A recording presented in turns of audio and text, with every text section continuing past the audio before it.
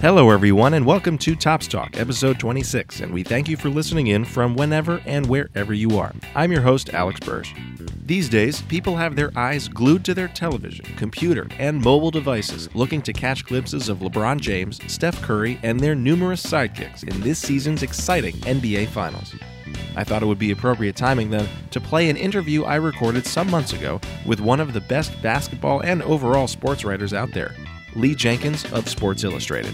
While everyone knows his affection for basketball, the man has a huge passion for baseball and baseball card collecting, which you'll hear about in just a few moments.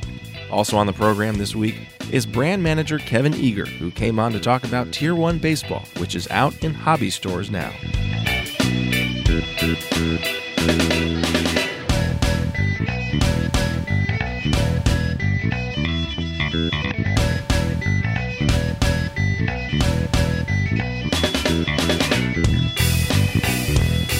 He is a senior writer for Sports Illustrated and has been since 2007, and he's primarily covered the NBA since 2010. Lee Jenkins, thank you so much for joining. Hey, Alex, how are you? Doing very well, thank you. And why don't we go right into it being the love of collecting cards, which I know that really resonates with you and has resonated with you for your life, at least for the beginning of your life. And why don't you go into how that really was a part of your life? Well, I think probably for most sports writers, they start off with a love of sports. And I think, when you're young, that love is probably fostered or manifested, largely through card collecting. I think it's watching sports on TV is part of it, playing is part of it, and the cards sometimes kind of push it over the top. And, when I was young, of course, I was interested in the players. Then I'd become interested in their stats and knowing a little bit more about them. And so much of that, obviously, was all contained on the back of a card. And then, now I have a son who's 7 years old, starting to get into it, and you see kind of the other things that it teaches about, taking care of your possessions and, keeping them in mint condition, as it were, or, figuring out kind of in the early stages about what things are worth and, talking a little bit about money. There are just so many elements of it that I think were foundational to really everybody who loves sports. And I think most sports writers like myself, fell into that category for sure when we were young.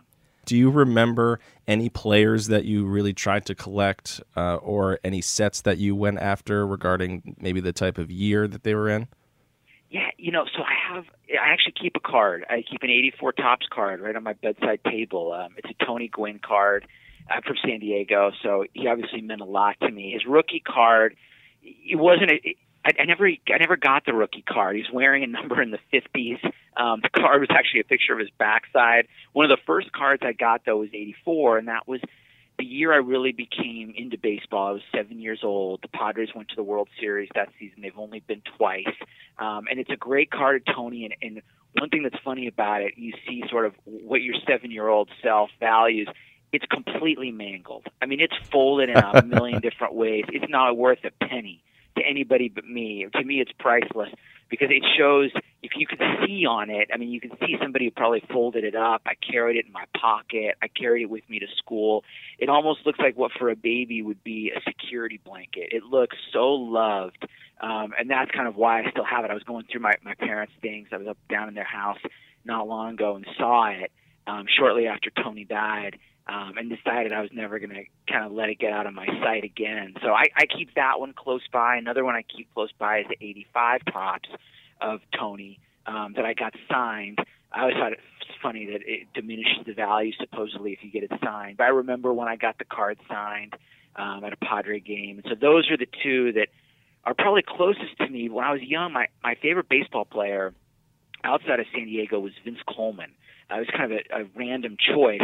But I have probably 150 Vince Coleman cards. So I collected every Vince Coleman card I could get my hands on, minor league cards, a college card from when he was at Florida A&M. There was a little set devoted to Vince Coleman I have. Every kind of random card you can imagine. Of course, all the Topps cards I have, I'd fill at least a sheet in my binder, with every 85 tops, 86 tops, 87 tops through the years, until I kind of stopped collecting, which would have been around 91. Yeah, and so what about Vince Coleman? I'm fascinated by this player choice because he's a great player, and I just want to know why Vince Coleman. Well, he wasn't great. I mean, he wasn't an outstanding player. I don't really know why. I mean, it's funny, you make decisions when you're young, and when I go back now and look at the way I preserve my cards, you see these ones that there are these cases that look like they're bulletproof. I mean, they're enormous cases that I would put a Griffey card in, or I remember thinking that a guy named Willie Ainsley, he was a minor leaguer for the Astros. I was convinced. I convinced myself that this guy was going to be like, I don't know, the next Hank Aaron or something. So I was going through my collection, not long ago, and I had like 50 Willie Ainsley cards. Obviously, that one didn't pan out so well. But I remember seeing Vince. One of the first games I went to was a Cardinals-Padres game. I remember Joaquin Andujar pitched for the Cardinals, and Vince was a rookie. And I'm sure it was the speed that was sort of intoxicating at the time. But for one reason or another, we make decisions when we're that age, and you're loyal. You stick to it. And for all the years that followed, I mean, there wasn't one day that went by that I didn't look at Vince Coleman's box score. Not one day, not one morning would I leave for school without knowing if he was 0 for 4, 2 for 4. And when I got older, he started having some issues. He had some problems with the Mets. He was involved in a bit of a scandal where he threw a firecracker outside of Dodger Stadium. And by that time, when I was older, I would always go to the games. When he was in San Diego, I'd have a sign, and he kind of knew me in a way, like that was the fan, the little kid who was always in San Diego with a Vince Coleman sign. And he flipped me a bat once and batting gloves. So I have some of his things. And when I became a sports writer, first story I wrote about actually when I was for a major paper was the San Diego Union Tribune, and Vince had his firecracker incident. And I wrote this column for the local paper, kind of defending him, which I'm sure is something I don't really want to look back on and see what I wrote.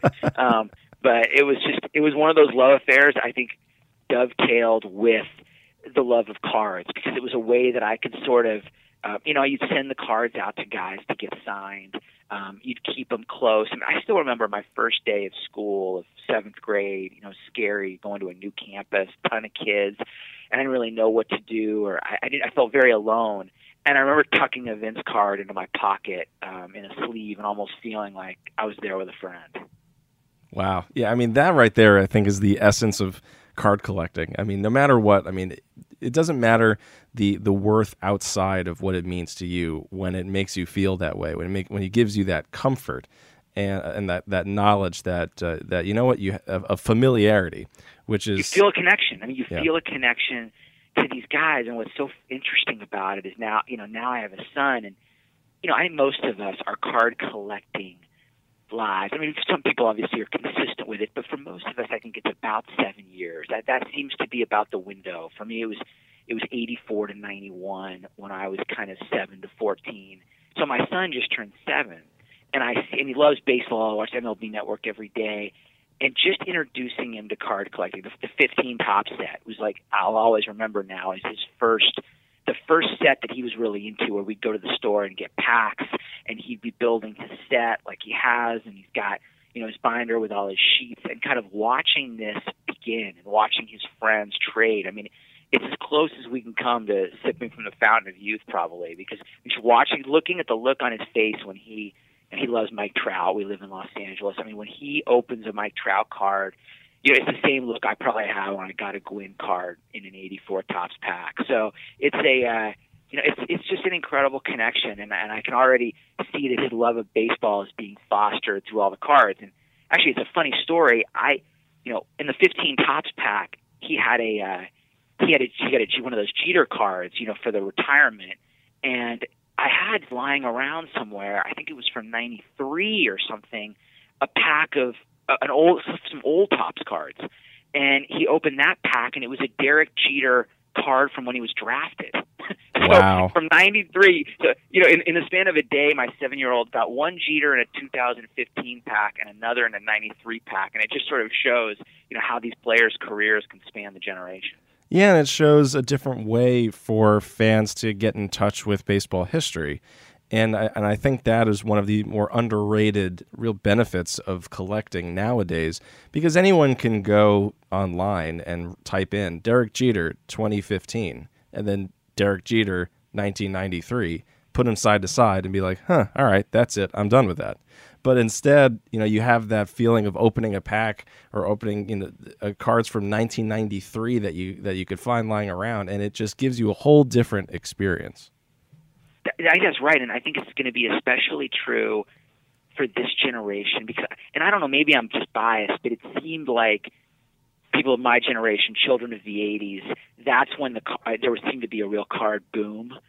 Different card companies, but also just tons of production of cards. They were readily available, baseball card shows, and we all knew, okay, our dads and their moms threw away the cards. We're not going to do that.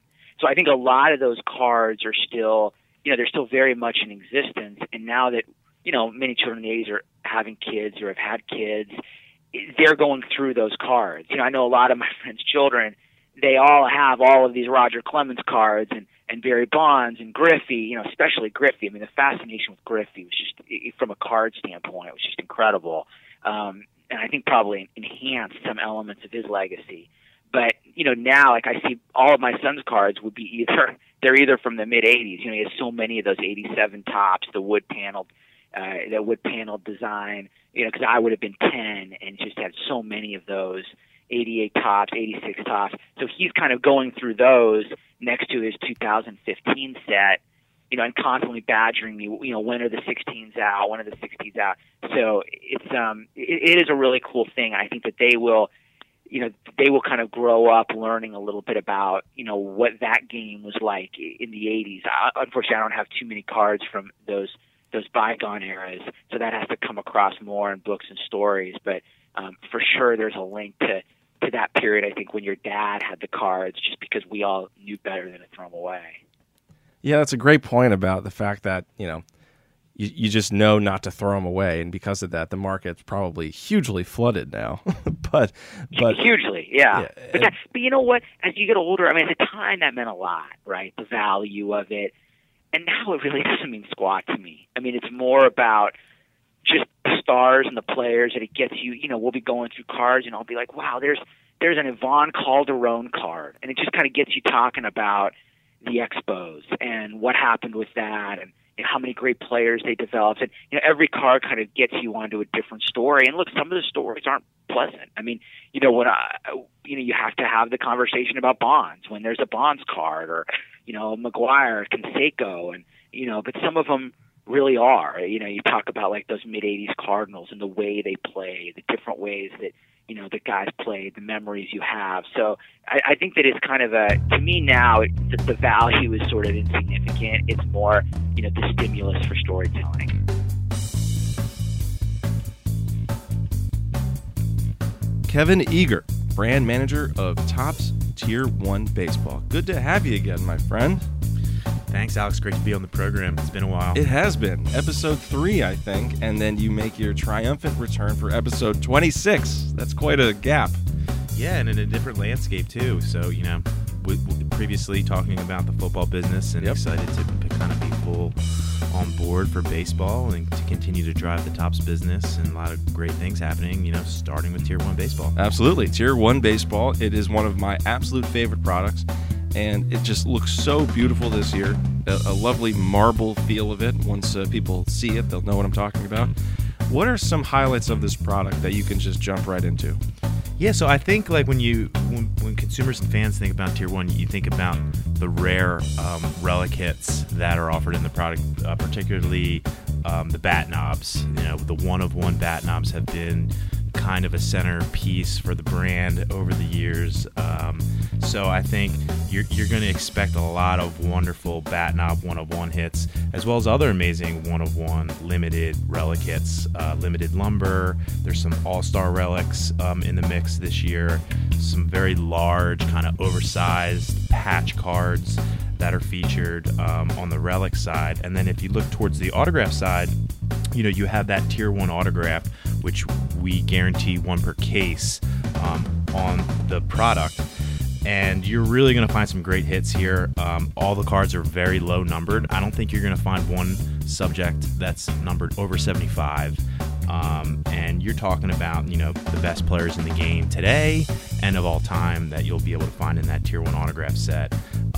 So off the top, those are some of the cards I think that the fans have become to expect and love from this brand. And then we've also added some new components to the product as well, which I think will surprise a lot of people. Yeah, let's go right into that. I mean, like you said, Tier 1 is a brand that Topps has been pushing out there for a little bit now, and people know to expect really nice, high-quality cards. But go into some of the new stuff. Yeah, so the first thing that I think a lot of people we've gotten a lot of attention with are the signature tools. So this is a new concept that we're rolling out in Tier 1 where we actually took the pen or the Statler marker that was used to sign the card, and we actually embedded that into the card as a relic piece. So not only do you have a card that was held, touched, signed by the player, we then took that pen and embedded it in the card. So these are all going to be one-of-ones, and we have a really, really, really strong checklist here. A lot of great names, like I had mentioned, current players, Hall of Fame players. So that's something new that we think is going to drive a lot of value, and it's really going to kind of set the tone on what we can do moving forward with this brand. And beyond that, we have some new autograph components. I think everybody knows that the autographs are all signed directly on the card on this brand, which is something that consumers love about Tier 1. But we have a breakout autograph component that's going to feature, a lot of your young, upcoming players, some of your rookie players. So Maeda is going to be in there, Seager is going to be in there, Lindor you'll find, Schwarber, Conforto, Trey Turner, as well as some of the stars, Syndergaard, Matz, a lot of these, great young players that are coming up. So let's go into some of the names that, obviously you listed some of the breakout autos. How about you go into some of the names in some of the other subsets that people could look for? Yeah, absolutely. So, especially when you think about the Tier 1 autographs, you're going to have kind of the marquee names, the evergreen names that, Topps tries to put in all of our products, especially products that we position as like more of a high-end release like this. So, you're going to have the best players in the game. So Trout, Harper, Bryant, as well as some of, the fan favorite guys. Ken Griffey is going to be in there. You're going to get Hank Aaron's going to be in the product. Sandy Koufax will be in the product.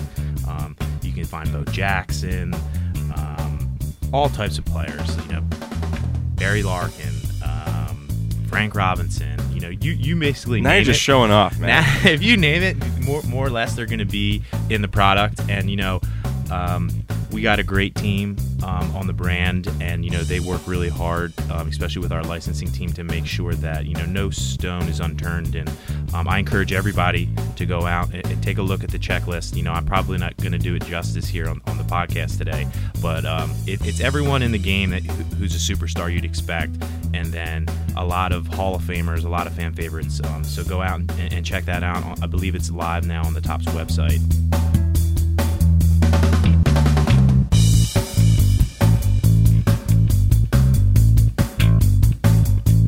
This is going to be a tough question. Has having a background in card collecting, has that ever come up when you have either been researching a story or while writing a story that you were reminded of something that kind of Topps or just baseball card related? It always comes up. I mean, it comes up just in terms of when I'm looking at numbers, I'm just constantly reminded of, because right now it's like, it's the age of analytics. Everything's about numbers. And I think so many of us who like sports, we fell in love with the sports. We also fell in love with the numbers. It's like, to me, the front of the baseball card came first, wondering sort of who this person is, looking at what they look like and how they wear their wristbands, their batting gloves, how they hold the bat. But then you look on the back and you find out something about them. And like with Vince, it was, I remember looking on the back. I remember his birth date. He was born on September 22nd, 1961. But I remember looking at the back of the baseball card and finding out. I know he's from Jacksonville, Florida. I know he went to Florida A&M. I know he went to Rains High School. So what I do now is, you see that information. It's on Wikipedia. It's everywhere. And you're trying to fill in the gaps. You're trying to expound on that, on who is this person that you can't just get from the back of a baseball card. And that's what I try to do, with my job now is build off of those biographical sketches and fill them in and add layers to that tapestry. And I love when there's kind of personal details about players on the back. And then, of course, the numbers, that tell you what kind of player he is. Okay, well, you'll hit, I go through this with my son. Well, he hit 250. Is 250 a good average? Is it not a good average? Is it middle of the road? I mean, this is the way you learn about baseball in the beginning and the way you start to appreciate those numbers. And I have to believe that, the Andrew Friedmans and John Daniels, all these great young GMs who've come up, Jed Hoyer, that was the basis of it. Those numbers, that they started looking at those numbers and thinking, these numbers are great. Are there even more numbers? Are there more places that we can go with this? So I do think a lot of it, I think that the card boom of the 80s, has fed a lot of what's happened now in terms of sabermetric revolution. Not all of it, but I just don't think it's a coincidence that there are so many, young GMs who were around in that time, falling in love with baseball in that time when there were so many cards, and they're kind of in some ways taking the mantle of the game forward. And look, for me personally, I covered the Mets for a couple years, and I remember the day Topps photographer would be out there and they'd be taking pictures for the cards, and the way David Wright would react and players would react to it. I mean, it's part of the dream, right? There are a lot of things I think when kids who want to be pro athletes think about when they lie in their bed at night. I hope one of them's being on the cover of SI. I think one of them's probably draft night. Some of it's more superficial, the big contracts, the houses and cars, and I think one of them is being on your own card. It really is that, I don't want to say exclamation point on a career, but I mean, it's really a symbol that, I've made it. One of my interviews was with the old director of photography at Topps. His name's Butch Jacobs. And he said he remembered in a clubhouse back in the 90s, he saw this player who was looking at a card of him for the first time, and he actually said the words, "Man, I've made it." That's a cool story. And I'm not surprised. I mean, that's one of those things nobody can take away from you. When you think about, I feel that way about the cover of our magazine sometimes. Is tell players, that's something nobody can take away, and they'll have it forever. And it's in this world where everything is kind of on a screen and comes and goes. It's something you can hold and touch and pass down to somebody else. And I can't imagine what that's like for a player to see it. But there are players out there I know who are collectors. To some, it probably doesn't mean as much. But to ones who kind of, grew up in the same culture I did, which was, it's Little League, it's going to see your favorite team, it's watching on TV. I mean, that's the thing about baseball is it can, I see with my son, it can affect every element of your life. If you're playing, if you're watching, if you're going to games, if you're collecting cards, it's like you can really immerse yourself into that world. And that's an advantage it has over tennis and golf and, so many of the other sports where you just can't, the level of immersion can't be as complete. Yeah. Well, now you said that you couldn't imagine what that feels like, but you know what? I think that of anyone that I know now, you can, because your name is on the front of Sports Illustrated. It might not be your mug. That's, of course, that's the play. Many of those. They wouldn't dare. They wouldn't dare. But the name, and that must have been a real thrill when you saw that for the first time. It was funny. My first one was a Johan Santana. He was on the cover. I remember that. The Mets, and it almost looked like a baseball card. He had all his palm trees behind him. Yeah, he was on the mound. Yeah. He was on the mound at spring training down in Port St. Lucie. Yeah, I remember the shoot well. And you know what? You're right. And maybe that is sort of one of the reasons. I mean, I still get a kick out of all those cover stories. Even though clearly it's not, it's not me. It'll be like LeBron jumping to the moon and my name, and it's probably as fine a print as they can possibly put it. But I'll take it, and maybe there is a part of that feeling like this is something that's lasting. Because I just remember so clearly those, just the process of collections and keeping them in binders. And I don't do that with the magazine now, but I do keep them all in a safe box. And if my garage got flooded tomorrow, they'd be okay. So I care about them like that. But the level of care you see around these cards, I'm just amazed kind of at what it's a fun window for people who haven't done it to kind of go back and look at the way you stored them. You sort of see to think about what you were thinking back then. Like, okay, I think this one deserves to go in this enormous $15 case, and this one can just be tossed on the ground. And some of the decisions I made were just laughable. Like, I apparently thought Greg Maddux was horrible because he was just like tossed into these shoe boxes. And then, I'm trying to hit. You can see I'm trying to hit it on Hensley Bam Bam Mullins. I'm trying to hit these guys who, these rookie cards.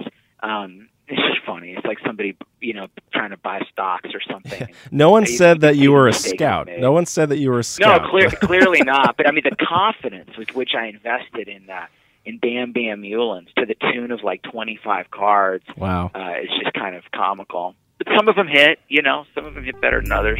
Griffey, we must all have it's like everybody knew and it hit. It's great when players do that.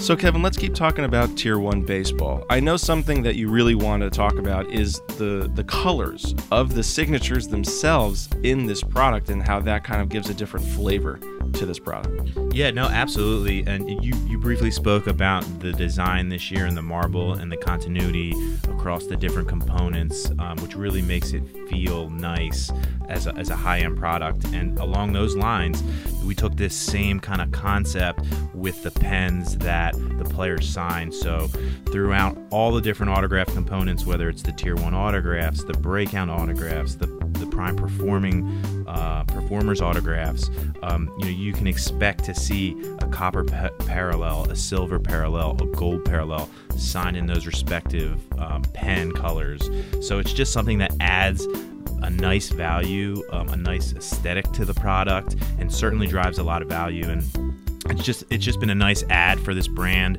how we really position it and kind of separate it from our other releases. And it's something that we're always excited. It can be a little bit difficult executing, a lot of logistics and planning with the licensing team and having the Topps reps, but it's something that we're not willing to give up on, and we hope that everyone appreciates it and values it as we continue to build out these brands. So, Kevin, we'll get to the end of this interview with one question. Very simple. Where can people get this product?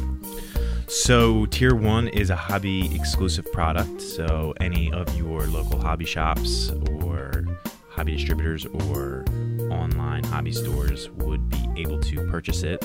As you guys know, it went live Wednesday, and every pack guarantees 2 autograph hits as well as 1 relic card, and every 4th box includes a bonus relic card. So a little something extra for you. How about that? All right. That's exciting. That's nice of you guys. My last question is, and I want to start asking this question to every brand manager when I do this kind of interview because I like asking new things. If you can go into a box and pick out a card or 2, what card would you wish it would be? Well, let's see. That's a loaded question.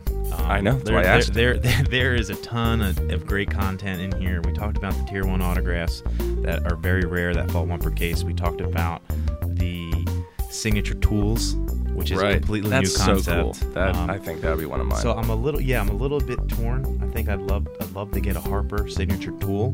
Yeah, but cool. You know what? I'm feeling kind of generous. So I think I'd pick a card for you. No. And I pick a card and I give it to you, and I think it would be a Syndergaard Mats dual on-card autograph that you could kind of frame and keep for the rest of your life and pass it down from generation to generation. It's true. I would definitely do that with that card just to make sure that my future kids would absolutely love baseball cards and hope that they love the Mets as much as me. But thank you. That's so nice of you. Gosh, absolutely. I thought it would be a Phillies card, and I'm glad that it wasn't. Obviously, Kevin's, of course. Well, you wouldn't know out there unless you know this man yourself, but he's, of course, a big Philly fan, and I was expecting a Philly, but I'm very pleased to know that he would actually pick out willingly a Met. 2 Mets for me. That's very nice of you. Thank you, Kevin. Well, I appreciate you having me on the podcast today and your hospitality and potentially this could be an opportunity for you to bring me on back, and we can continue talking about the great brands that we got down the pipeline. Well, now you know you're going to get, because you greased that wheel, man. You did it.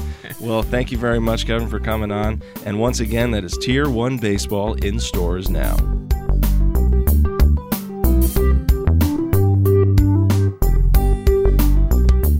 You have done a lot of stories where you bring people close to the player and you detail that player so greatly.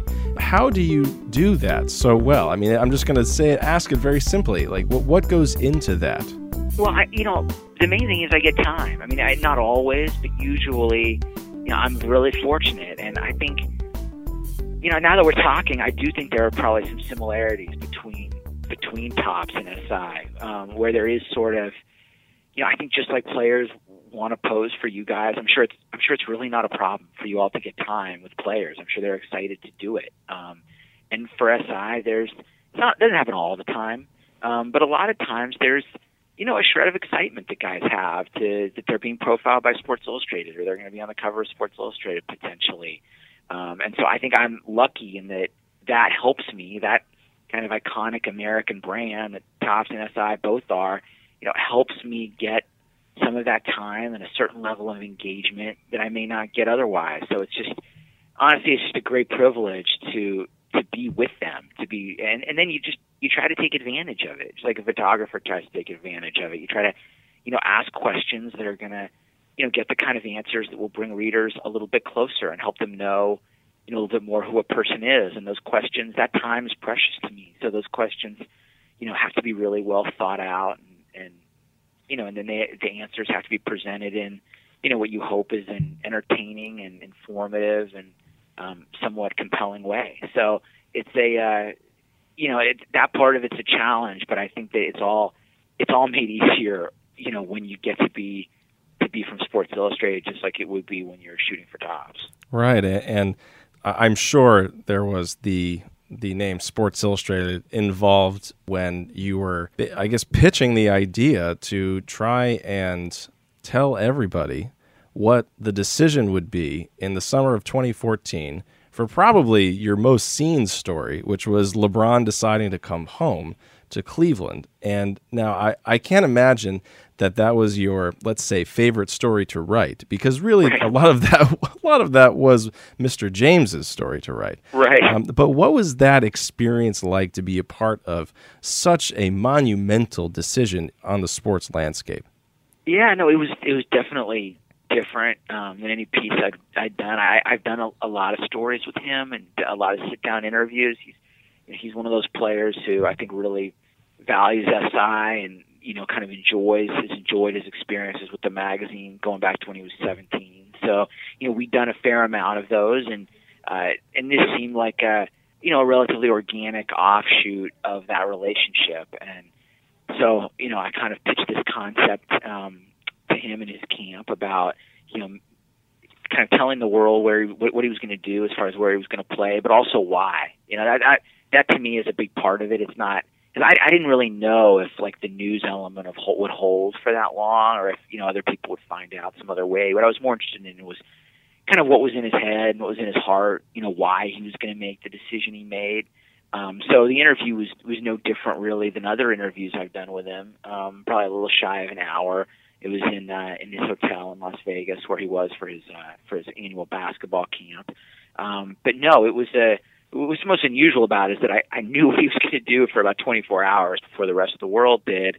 And, it goes against kind of every instinct as a journalist, which is to get the information. Once you've got it from a solid source, which obviously that was a solid source, you get it out as quickly as you can. So that was unusual. And, that you're right, the writing process of it was relatively simple because you're writing it in his words, which is different, not definitely my preference for every story, but it was an extraordinary situation. And really my role was to kind of stitch together, what he was saying. It was more a feat of editing than anything else, but he, I think I was able to ask some of the questions that were necessary to get him to reveal, what he was thinking, what he was feeling at that moment, which was a connection to where he was from. Reading that, it's truly remarkable to think that no one knew what he was going to do before that came out. It was almost kind of hearkening back to what it used to be, where people got their news from the written word. Everyone was on pins and needles trying to figure out what he was going to do. And then all of a sudden, check Sports Illustrated, check an article, and that is where the story is. And seeing it literally read verbatim on ESPN, on SportsCenter, which I shamelessly was doing. I was on my couch. I remember doing that. I remember watching that. And I think it was surreal, and it was kind of going back to the days before the internet, and everybody got their news from the morning paper, and you know what? Their baseball statistics from the back of baseball cards. Yeah, and I think what we're trying to do as a magazine is capture that, still capture the spirit of that, while modernizing also. So, I think it's kind of blending everything together, and honestly, that's what I try to do. I mean, when I came up as a writer, it was the internet was around, but it was very much in its infancy. It wasn't the powerhouse it is now, and I still feel as though the fundamentals I learned about telling people stories, about reporting, I still think it's all as relevant as ever. It's just delivered in different mediums. But I think that the appetite for that kind of work, and I think it's the same appetite. I think the readers respond really in the same way as they did then. So I try not to take my eye too much off the prize and react too much to, how times have changed. Even though I know they have, I feel like I have to trust that people who are smarter than me will figure out the delivery mechanisms. But I still think a good story, especially about a newsmaker, when you have time with them, is I don't think the execution of it needs to be so different now as it was then. I could possibly be very naive, but I feel the same kind of reaction now as I did pre-social media, I suppose. And I'm sure you all do too. I mean, it's like you think about these cards, and again, there's no hologram, there's nothing online, there's just nothing that can replace. Like, I'll give you an example. My son had a play date last week with a friend, and I bought them a bunch of baseball cards, a bunch of Topps cards from the 15s, just a bunch of packs to have, because I was worried they wouldn't have a whole lot to do. So they just were opening the packs, and they're making trades and all of that. And I was kind of looking at them, and I was telling my wife, it's 2016.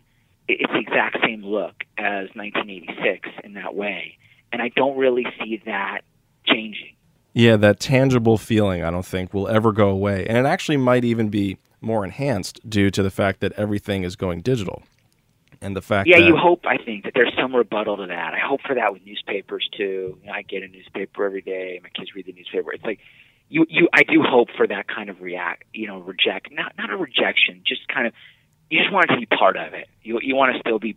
I just think there's room for all of these things, right? I mean, there's room.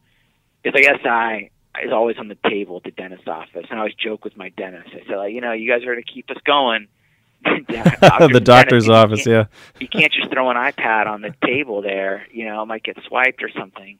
So I feel like there's always going to be, or there should be, a place for it, along with everything else. Yeah, and I will close with this. I also think that great sports writing and just great writing in general won't be going anywhere either, because people continue to just soak that in, and you are certainly in that realm of great sports writers. On a personal note, you'll understand why I'm bringing this up in a quick second, but this interview is wildly full circle, and I'll explain why.